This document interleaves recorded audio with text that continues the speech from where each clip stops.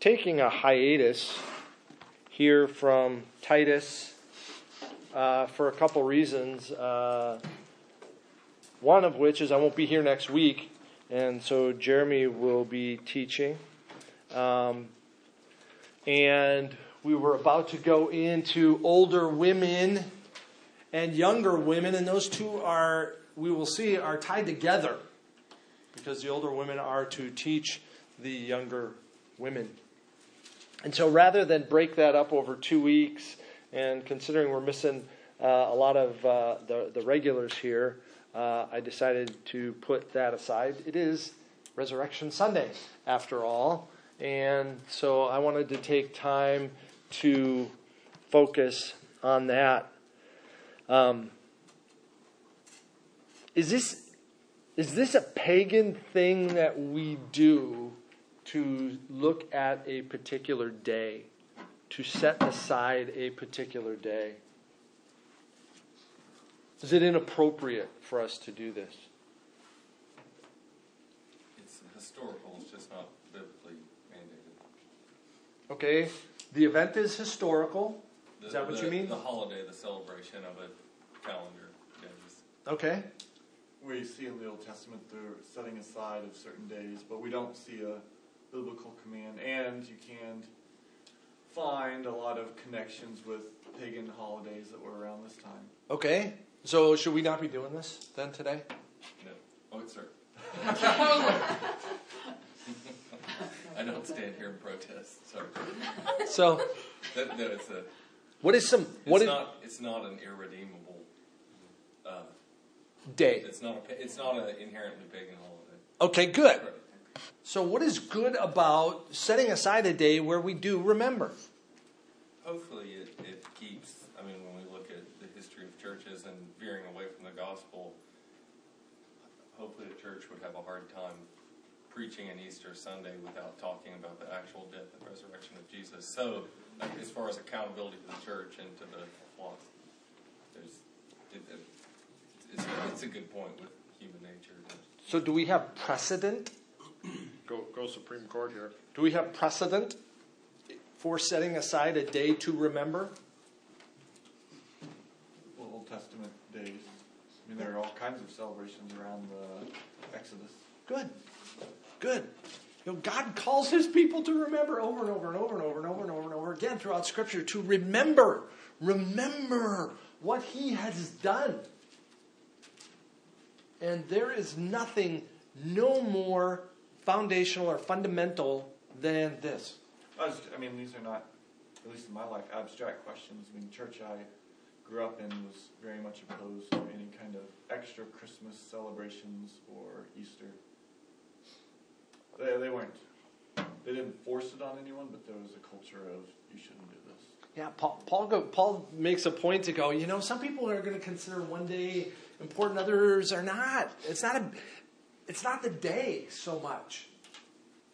Okay? If this day is this is a holy day, and, this is the only day I'm going to wear my tie today, and, or whatever, and I begin to worship the day, and this becomes the thing instead of God becoming the thing, then we miss the boat on that. That was something our daughter asked about yesterday. She says, why is it that so many people who aren't Christians practice Easter? And talked about the nature of secularizing of a holiday. Yeah. It's toxic. Yeah. I mean, there's, at least with Christmas, Saint Nicholas, Santa Claus, there is when you see the guy in the red suit, if you peel back the onion and go deeper in there, God is there. But bunnies and eggs it is a corrupt holiday. It is a corrupted holiday, and to find the resurrection in our culture, it's just not there. I mean, Google's never going to put a cross meme on their homepage. I always go with an empty grave. I go there in hopes of going, so many of your users are Christian. And on Ramadan, please, do whatever, show a picture of Mecca. Honor the Muslims on that day. Well, anyway, what are you going to say? As I was reviewing the various notes I've collected over the years on Easter, I pulled up this article this week. It's from 2006, where a church in Pittsburgh was trying to pull away from the secularization of Easter. So they had their big community-wide bunny Easter egg thing, and then, so that they could make sure the children understood Easter, they flogged the bunny. What? Yes. Because they wanted to show that Easter was really not just about bunnies and eggs. Was there an actual person in the bunny? So they well, that's what most of the people thought too. 40 lashes flogging? I don't know, but the number Physical flogging or just a comical one?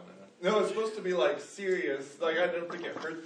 But All right. Nonetheless, it's this weird, gone secular, but Why not just shoot? We are going to be in 1 Corinthians 15 today. 1 Corinthians 15 as we take a step away from Titus. Our culture is exceedingly hostile to Christ. It is exceedingly hostile toward things Christian and the recognition of things Christian, of these events. It is hostile and it will not abide Christ, and therefore culture will not abide you trying to infuse Christ into your public life. Here, this is becoming more and more true. And so, are we going to cower or are we going to stand? And so, we need a reminder here. Paul is going to remind the Corinthian church. Paul spent extensive time with the Corinthians. He didn't do a touch and go there. He was with them for 18 months. You can read all about that in Acts chapter 18. And that was on his second missionary journey that he spent extensive time with them after being punted out of Thessalonica. Goes down to Berea, ends up getting driven out of Berea by the Thessalonians, makes his way down to Athens, speaks at the Areopagus. Finally, Silas and Timothy come on down, and they move over into Corinth, and they're there for a year and a half, building a church there. And we read in the letters here, in follow-on, that they have issues after they have left. After the missionaries have left and the church is on their own, pretty soon, like a spinning plate, oh man, it's spinning really well, and if you just let it go and walk away, pretty soon the plate starts to wobble. Somebody needs to come back and spin it again. And so Paul continues to spin the Corinthian plate through letters. He sends them letters and desires to visit them again. But even in 18 months and these letters, he's almost done with this letter. A very extensive letter. Here in chapter 15, he goes back to the fundamentals. And we see the importance, the huge importance of the fundamentals. Arnold, would you read, please, verses 1 and 2 of chapter 15 of 1 Corinthians? Now I would remind you, brothers, of the gospel I preached to you, which you received, in which you stand, and by which you are being saved, if you hold fast to the word I preached to you, unless you believed in vain. Huge. Okay, so remember. I'm reminding you, remember. You must remember this to keep your plate spinning on a level keel. I want to remind you, brothers. So he is speaking to them as one believer to another. Okay, believer to believer. I am assuming as I write this letter to you, I am assuming as I speak to you, I speak to believers. Now, a brief aside. Even though I speak to you as believers, I don't assume that you are all believers. Nor would Paul delusionally think that everybody who hears this letter is a believer. But God's word is powerful. God's word is extraordinary to do a work in even an unbeliever's heart through a message to believers. It's the gospel message. And this is so important to believers, but this is the very thing that changes an unbeliever to a believer, and that is the message of the gospel. He's reminding them of the gospel that he preached to them. Not only did Paul preach it to them, they received it. They received it and took it in. And this is the thing that changed their life. It is the thing on which they now stand. It is their foundation. Again.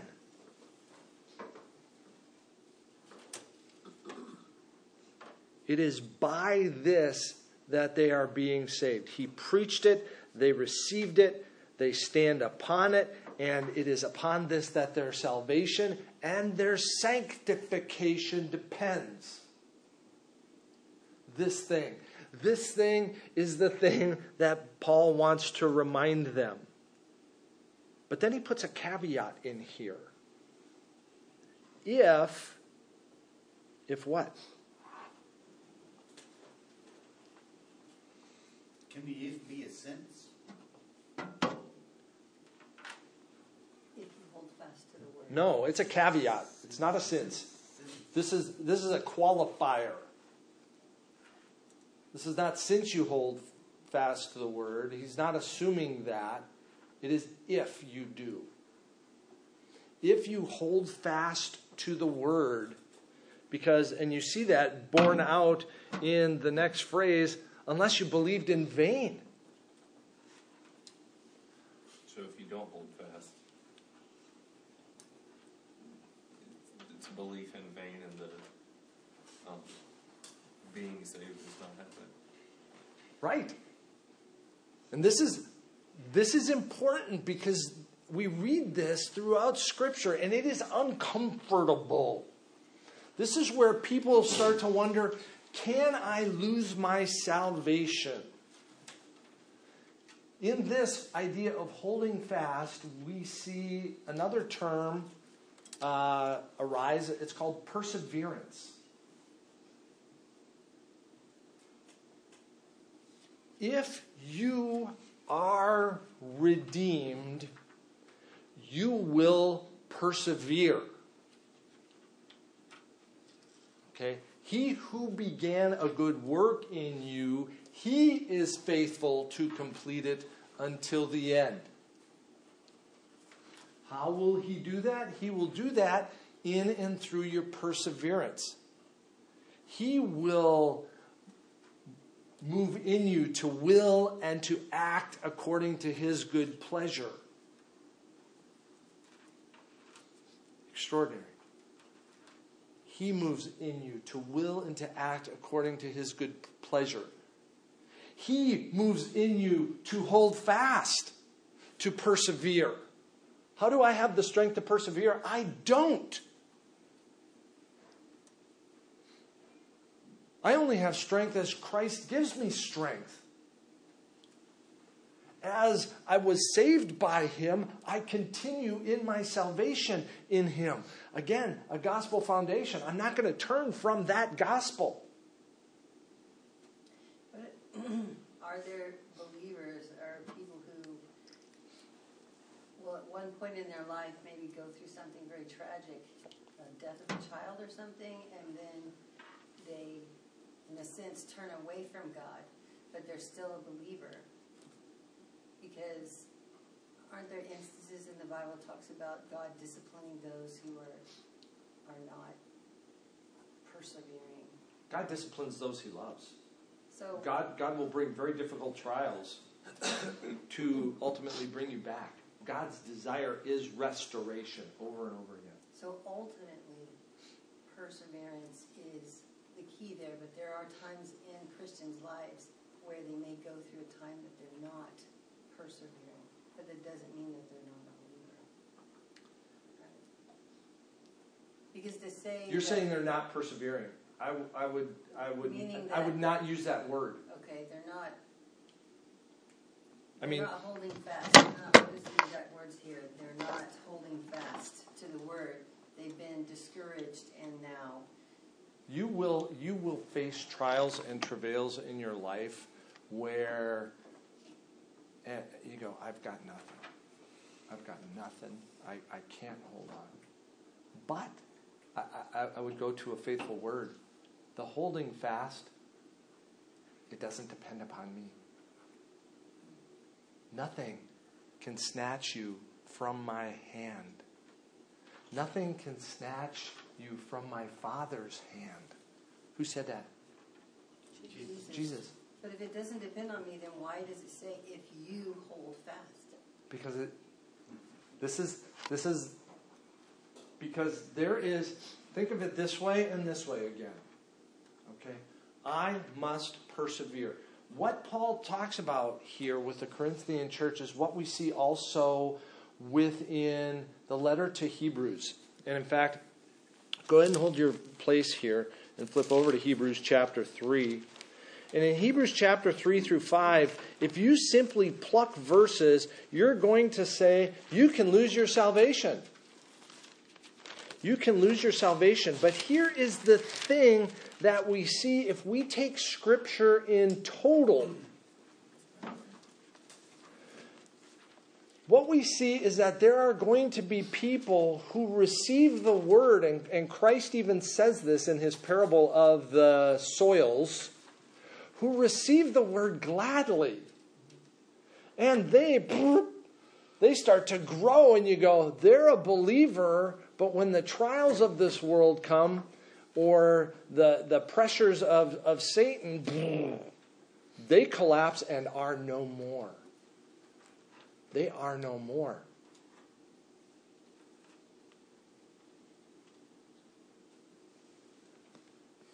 There are people who will hear the gospel and go, this is good, and believe they are saved. They would say they are saved, who then turn and reject the gospel and go away from it. I had you turn to chapter 3, down in verse 6. But Christ is faithful over God's house as a son, and we are his house if indeed we hold fast our confidence and our boasting in our hope. He goes on in verse 8, therefore, going back to the Old Testament, and he uses that as an example, do not harden your hearts as in the rebellion. Verse 14, for we have come to share in Christ if indeed we hold our original confidence firm to the end. Chapter 4, therefore, while the promise of entering his rest still stands, let us fear lest any of you should seem to have failed to reach it. So he is speaking to brothers, but he is giving a language that says we have to continue.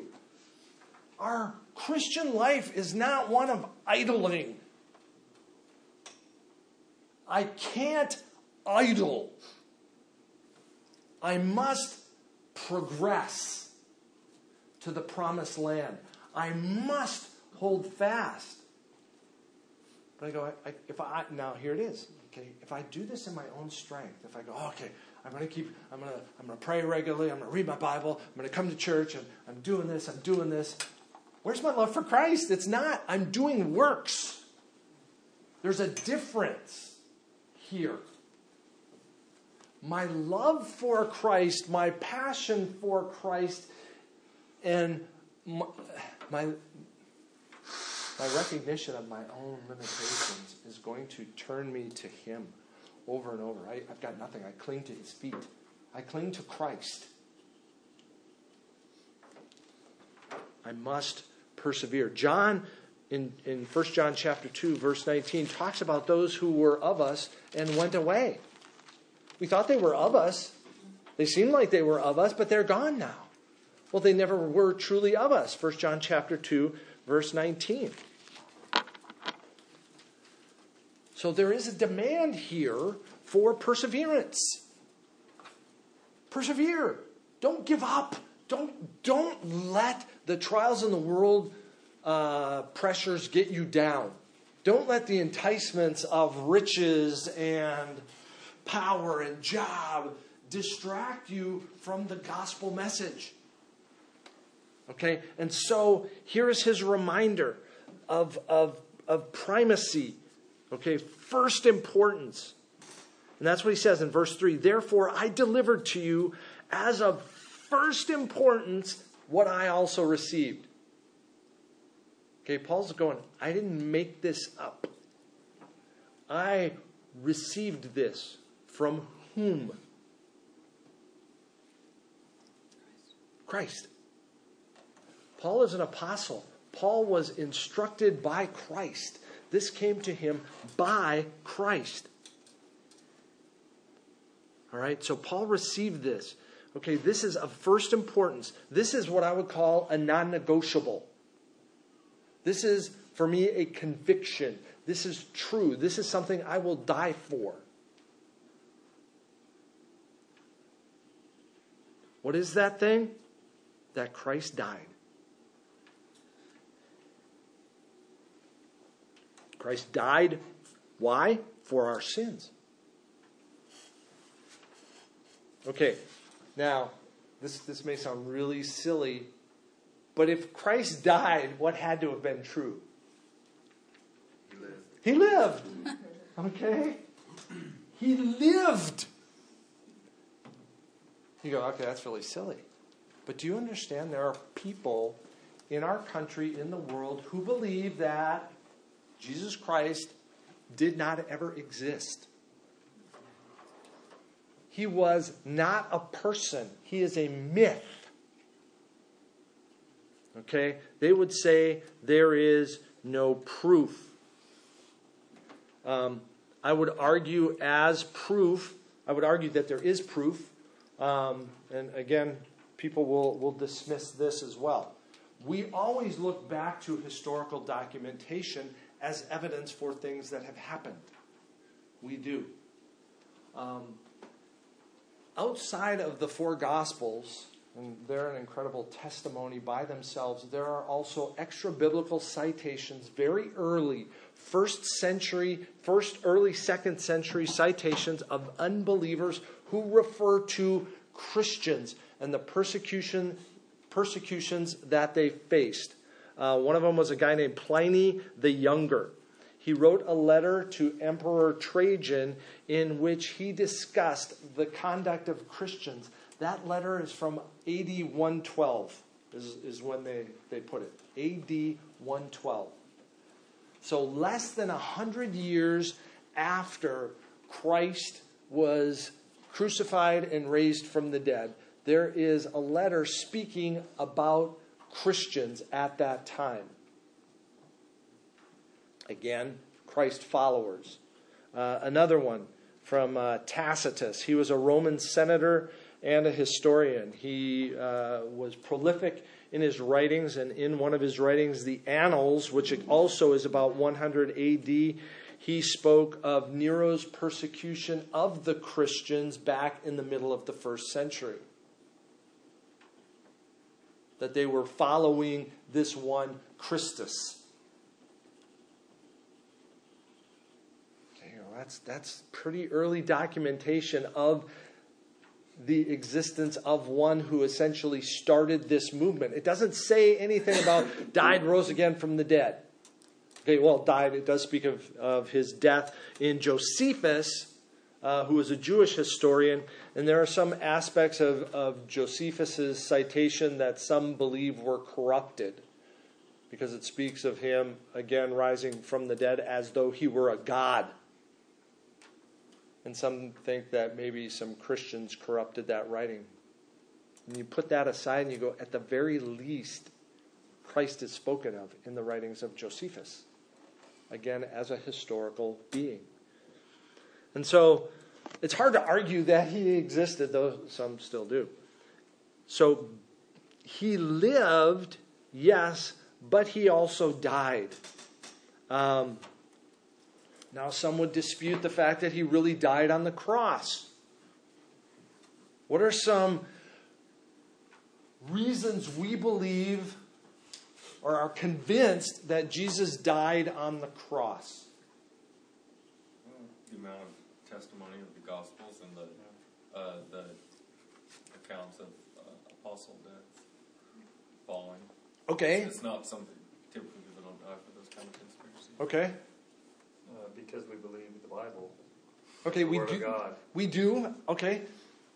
Some would argue that as a circular argument, though, and that for us as believers, we go, "That's fine. I don't care really what they think, and that is sufficient for me." But there is evidence, though. My faith isn't a I wish, I hope kind of evidence. It's an absolute. Why do the gospel testimonies point to the fact that Christ died? Where I go, yeah, that shows that he's dead.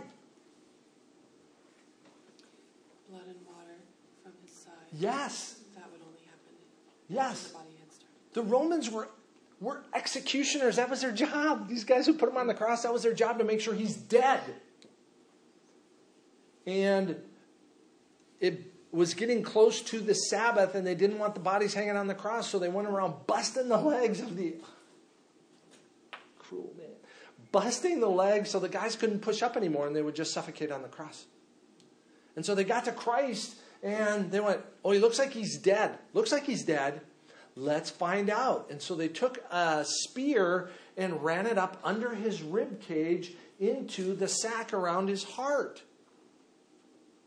And because of the distress of his asphyxiation, his suffocation there, the blood began to congeal and the plasma separated from that. And so it is medical proof. Doctors will say this. They go, that's a pretty good evidence that he died of suffocation right there. That the blood was now goopy, comes out separated from the plasma, which just came out rushing, and then the blood would ooze out after that. You think of the beatings that he endured, the scourging that he endured there. We know that men hung on the cross for days. Well, why didn't he? Why did he die so quickly? He got the tar beaten out of him by a scourging on top of it. Let me just scourge him, kind of as the lesson, and then we'll give him back to you. No, we want him crucified too. Okay, not much left. It's interesting to note here, Paul tells them he died for our sins. Okay, we'll talk about that a little bit at the end. But notice how he qualifies that. He died in accordance with the Scriptures. This was prophesied that he would die. Isaiah 53. A great prophecy of the death of Christ. Verse 10 of 53 says, it was the will of the Lord to crush him.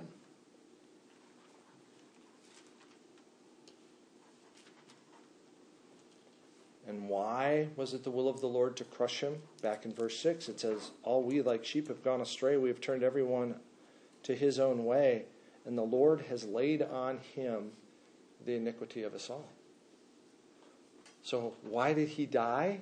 He died, he was crushed for our sins, as Paul says, in accordance with the Scriptures. And that is a very vivid one. You can go all the way back to Genesis 3, verse 15, the very first prophecy that this was going to take place, when God told the serpent, he will bruise your head and you will strike his heel.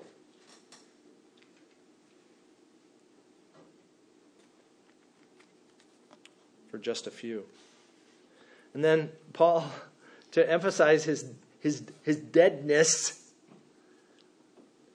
he not only died in accordance with the Scriptures, but verse 4 says they buried him too. Okay, so you take him off the cross and you go, yeah, he's dead. He's dead. He's so dead we're going to put him in a tomb. It's not like he's going to be revived in the coolness of the tomb. He's dead. This is fundamental for us to understand in history, in reality. God the Son died.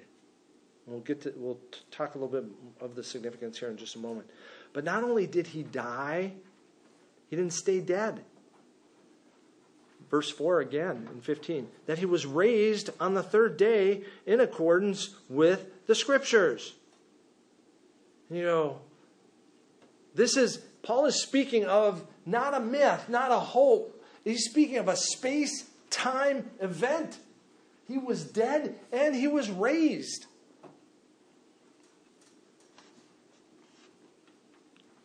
When? The third day, in accordance with the Scriptures.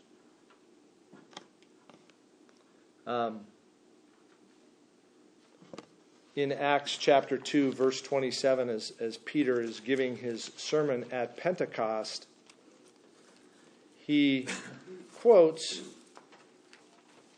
Psalm 16, verse 10. So in Acts chapter 2, verse 27, Peter says, "You will not abandon my soul to Hades or let your Holy One see corruption.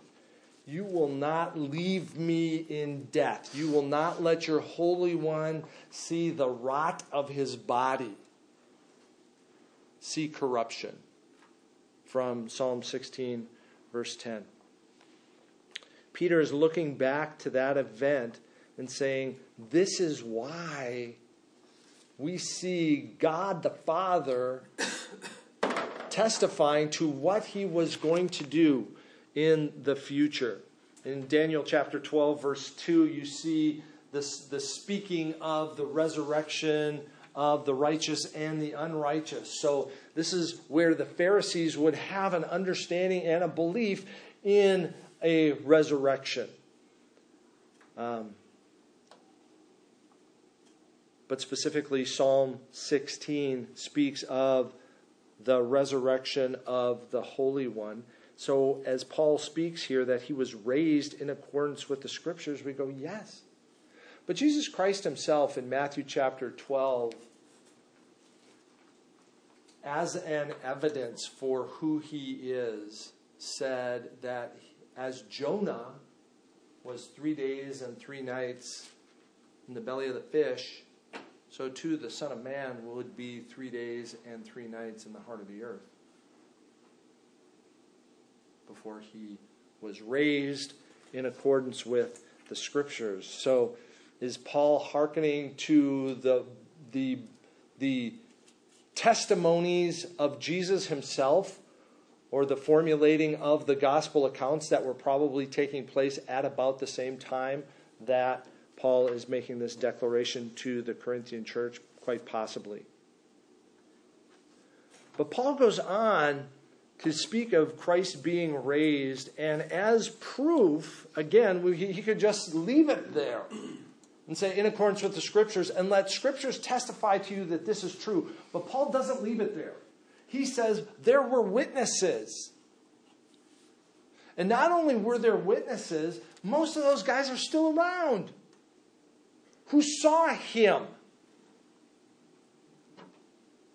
Okay, why would we go, well, they're just seeing things?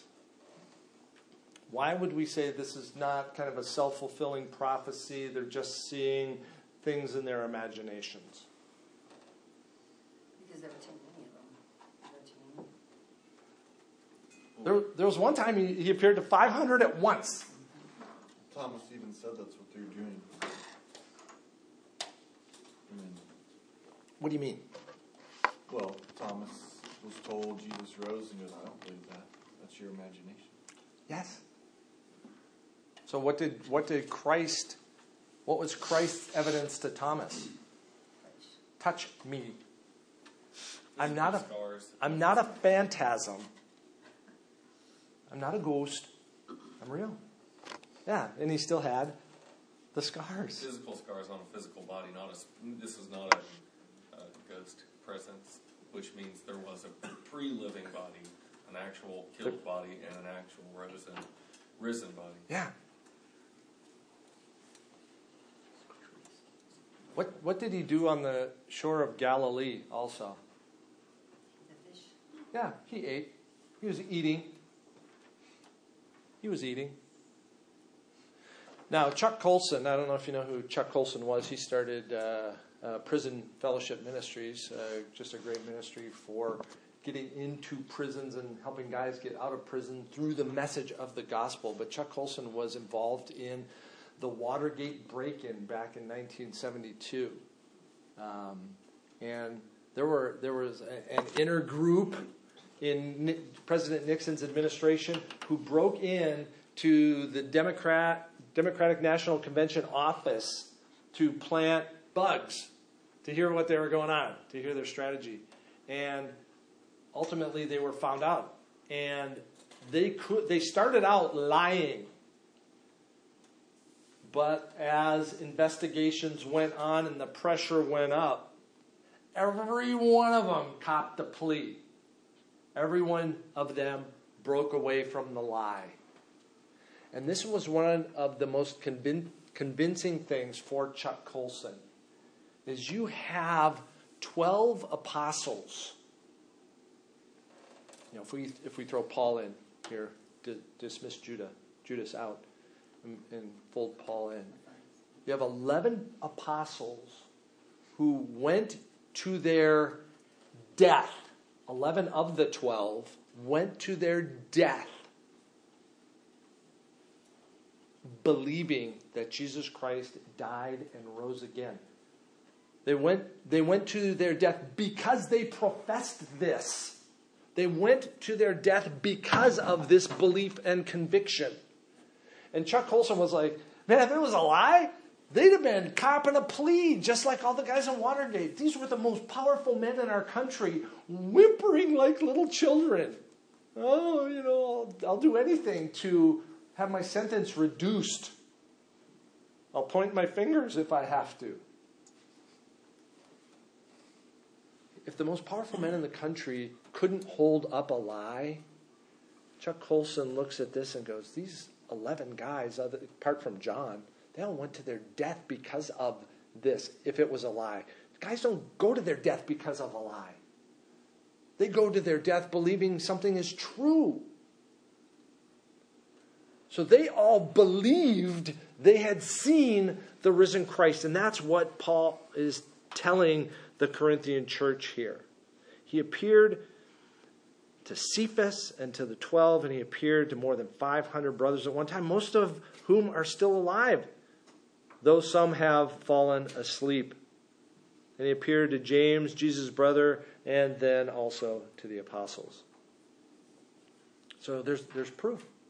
These are fundamentals, that Christ died and that Christ rose again. These are the things that Paul sets forth.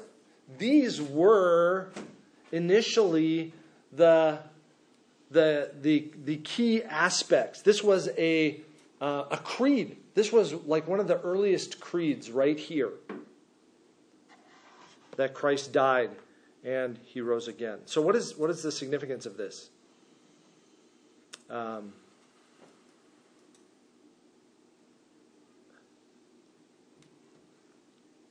What is the significance of this sacrifice?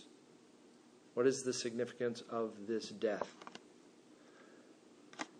We have to understand that in Romans chapter 3, verse 25, that the sin debt of man remained unpaid. The sin debt of man remained unpaid. Could I ask you to... Thank you.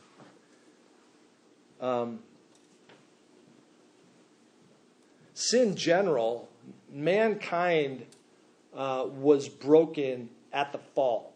Mankind, one sin. So that one sin essentially ruined it for everybody. But each one of us just kind of heaped on. heaped onto the pile. And all of the sin past was unpaid. All of the sin future had no hope until the death of Jesus Christ. Man stood condemned. Hebrews chapter 9, verse 22 tells us that without the shedding of blood, there is no forgiveness of sin. Without the shedding of blood, without a perfect sacrifice, there is no forgiveness of sin.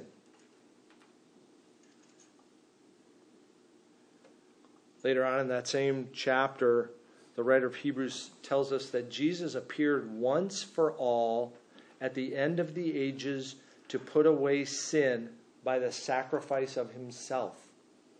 What is his death? His death takes care of sin. There is no more sacrifice. There's nothing else. It's Jesus plus nothing to cover sin. Nothing. Chapter 10, verse 10, he died once for all. Well, I don't have to keep taking the Eucharist. I don't have to go to confession. I don't have to be baptized. I don't have to. It's Jesus. It is that sacrifice that covers your sin.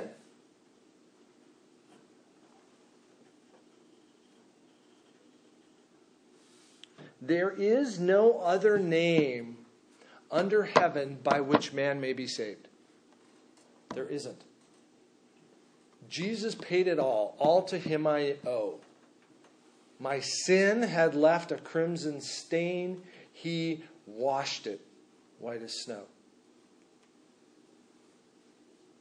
So it is in the death that we have hope. But Paul tells us, if you're still in 1 Corinthians 15, that it is in the resurrection that I have hope as well. Verse 17. If Christ has not been raised, your faith is futile, and you are still in your sins. So it was needful for Christ to have been raised. In that resurrection, we have hope. Paul declares in Galatians chapter 2, verse 20, I have been crucified with Christ. Romans 6, verse 6 says the same thing. As Paul tells the Romans, it's not just him who has been crucified with Christ. We all have been crucified with Christ. Our sin debt was taken care of on that cross. And you hear the term substitutional penal atonement. What does that mean? That means you were there. Okay, all of your sin was put on him there in that death. But it doesn't stay there. Romans 6 tells us that, yes, we were crucified with Christ, but we were raised with him. Why? To walk in newness of life. As Christ was raised, we have the hope of eternal life now. Right now, you have eternal life. I write these things that you may know, John says in his gospel and in his first epistle, that you may know that you have eternal life. So I can have confidence in this. And I take the exhortation to persevere, to hold fast, to go, of course. Of course. I absolutely will persevere. I can't not. Why would I do anything but? In him is my only hope.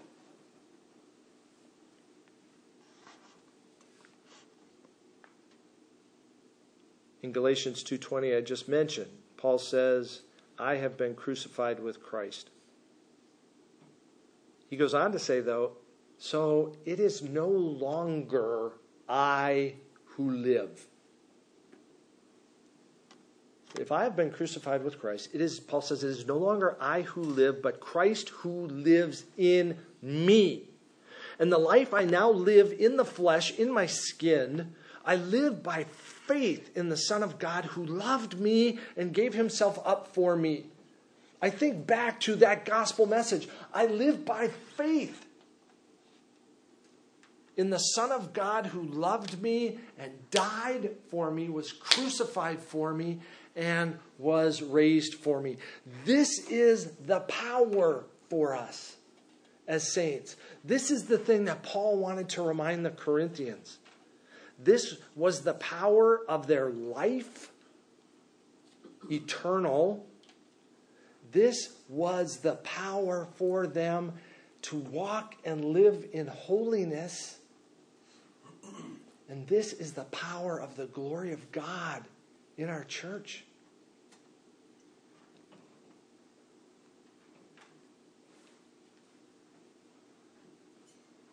First things, Christ died, Christ rose again. So here on 8th and Travis and around the city and around the country, we celebrate this and we remember this.